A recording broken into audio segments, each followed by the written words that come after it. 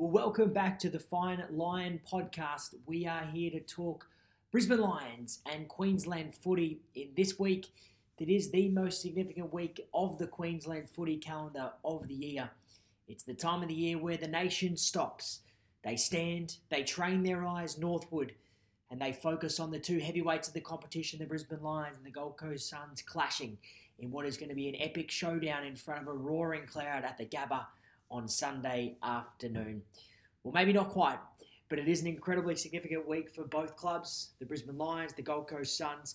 The Lions entering the clash at 0-4 and desperate to get one on the board after a lot of effort so far in 2018 that has gone unrewarded, whereas the Gold Coast, after a bright 2-0 start under Stuart Dew, have lost their last two across the West and now look to get the ledger back in front.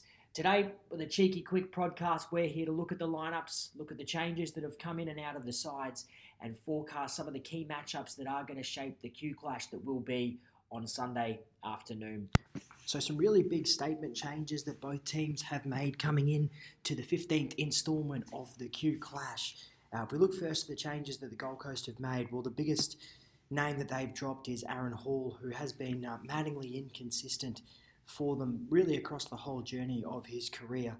Just 2 weeks ago against Fremantle, just held to a handful of touches, an incredibly disappointing performance, and one where his real lack of effort and lack of physical presence was one that the Gold Coast Suns deemed as not acceptable. And although he was better last week, getting 20-odd touches over there in the West against the West Coast Eagles, certainly not enough to keep his spot in the team for the QClash.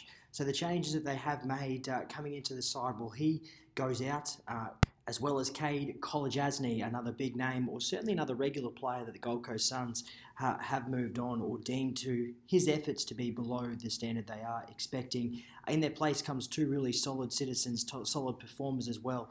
Jesse Lonergan, a bigger body player to match around the ball to hopefully strengthen their inside presence, and Matt Rosa, a versatile swingman also who can go forward or back or indeed play some minutes through the midfield.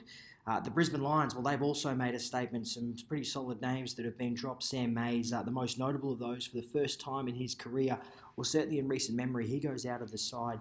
Josh Walker, who has been that journeyman all the way throughout his career, living on the fringes, loses his spot, along with Reece Matheson and Rowan Buick. In their place, well, in comes Daniel McStay, who we did predict earlier in the week, joined back by Ryan Lester, Ryan Bastanak, and also Jacob Allison, who no doubt will give them plenty of drive and hopefully penetration coming in off the wing. Well, we start up forward for the Gold Coast Suns, and we mentioned earlier in the week that plan A for the Gold Coast is always Tom Lynch. What a wonderful contested mark he is, a great set shot and a great field kick also, which is a real underrated part of his game. No doubt Harris Andrews will get the big task of stopping him. Looking for some support with the other defenders, though, to becoming third man over the top quite frequently. You'd imagine that Sam Day will probably now get Dan McStay down back, which will mean that Darcy Gardner will pick up the dangerous Jack Martin, who really only needs a handful of touches to be causing any sort of damage. The small forwards, Darcy McPherson, Alex Sexton, more built around pressure than kicking bags of goals, but they're going to be handy contributors. And indeed, Nick Robertson, Alex Witherden, Luke Hodge, and the other players that rotate through that back half will have to keep a keen eye on those players. Up forward for Brisbane, well, Eric Hipwood now has the unenviable task of Stephen May guarding him all game with no support from Josh Walker. We might see Daniel McStay head forward to give them some further flexibility and some further height up there, but no doubt the charter is going to be for the Mosquito fleet of Charlie Cameron, Alex Bundy Christensen, Cameron Rader and Mitch Robinson to be contributing the majority of Brisbane kicking a winning score. We will likely see down the back for the Gold Coast Suns, Rory Thompson, whether now without an obvious matchup, he may end up going to Eric Hipwood to free up Stephen May, or maybe he gets first crack at the dangerous Charlie Cameron, which I imagine Brisbane will be very happy with that matchup, with Charlie Cameron's agility likely to be a big test for the bigger Rory Thompson.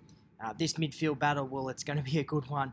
It's led by the rucks, Stephen Martin and Jared Witts. You'd expect that Stephen Martin would have a slight advantage there, both around the ground and also in the ruck taps. And then the midfields, Well, Gold Coast midfield is built on inside pressure and inside presence. Took Miller, David Swallow, Jared Lyons, all having reasonable starts to the year. They're going to try and get their hands first on the football with the addition and the support of Jesse Lonergan and likely Matt Rosa drifting through there also. We may see Ben Ainsworth pop up through the midfield as another extra option for the Gold Coast Suns, but if he does head forward, he will be one indeed that Brisbane do have to keep an eye on. For Brisbane, well, you can only imagine this game is going to be won and lost, and the fate of the two Danes, both Dane Zorko and Dane Beams, have been disappointing so far in 2018. They're going to have their work cut out for them trying to get their hands on the football first, but Dane Zorko is one indeed who loves the challenge of playing his former hometown, and hopefully he can rise to the occasion, get his hands on the ball and also get forward to sneak a couple of goals. Also, we're going to see an interesting battle, I think, out on the wings and the flanks. Brisbane have got now a bit of speed in the side with Tom Cutler, Jacob Allison, Zach Bailey likely to play out on the fringes. But the one for me who's probably going to be their key is Lewis Taylor. It does seem as though when Brisbane are playing well that Lewis Taylor is one that does get up and about. His creativity is something that Brisbane from time to time do lack, and hopefully that creativity can come out in force on the weekend and be a big part in Brisbane getting enough goals on the board indeed to kick the winning score. Limiting the turnovers, that's going to be a real key for Brisbane. They have been disappointing on the turnover front in most of their games so far this year, and hopefully the endeavour and the effort levels are replicated from a couple of weeks ago rather than the aberration which we do hope was last week against the Richmond Tigers. A wildcard here could also be the weather. The forecast is for rain or storms on Sunday, so that could mean the ball is on the ground and could come into that selection decision for Josh Walker to be sitting out. If it is a fine day, maybe Josh Walker is a late addition with a change happening on the Brisbane side of the coin. We're looking forward to QClash 15, as I'm sure you are as well. Excitingly, well, we are going to be ready to take your calls, your text messages, your comments immediately after the game on Sunday afternoon.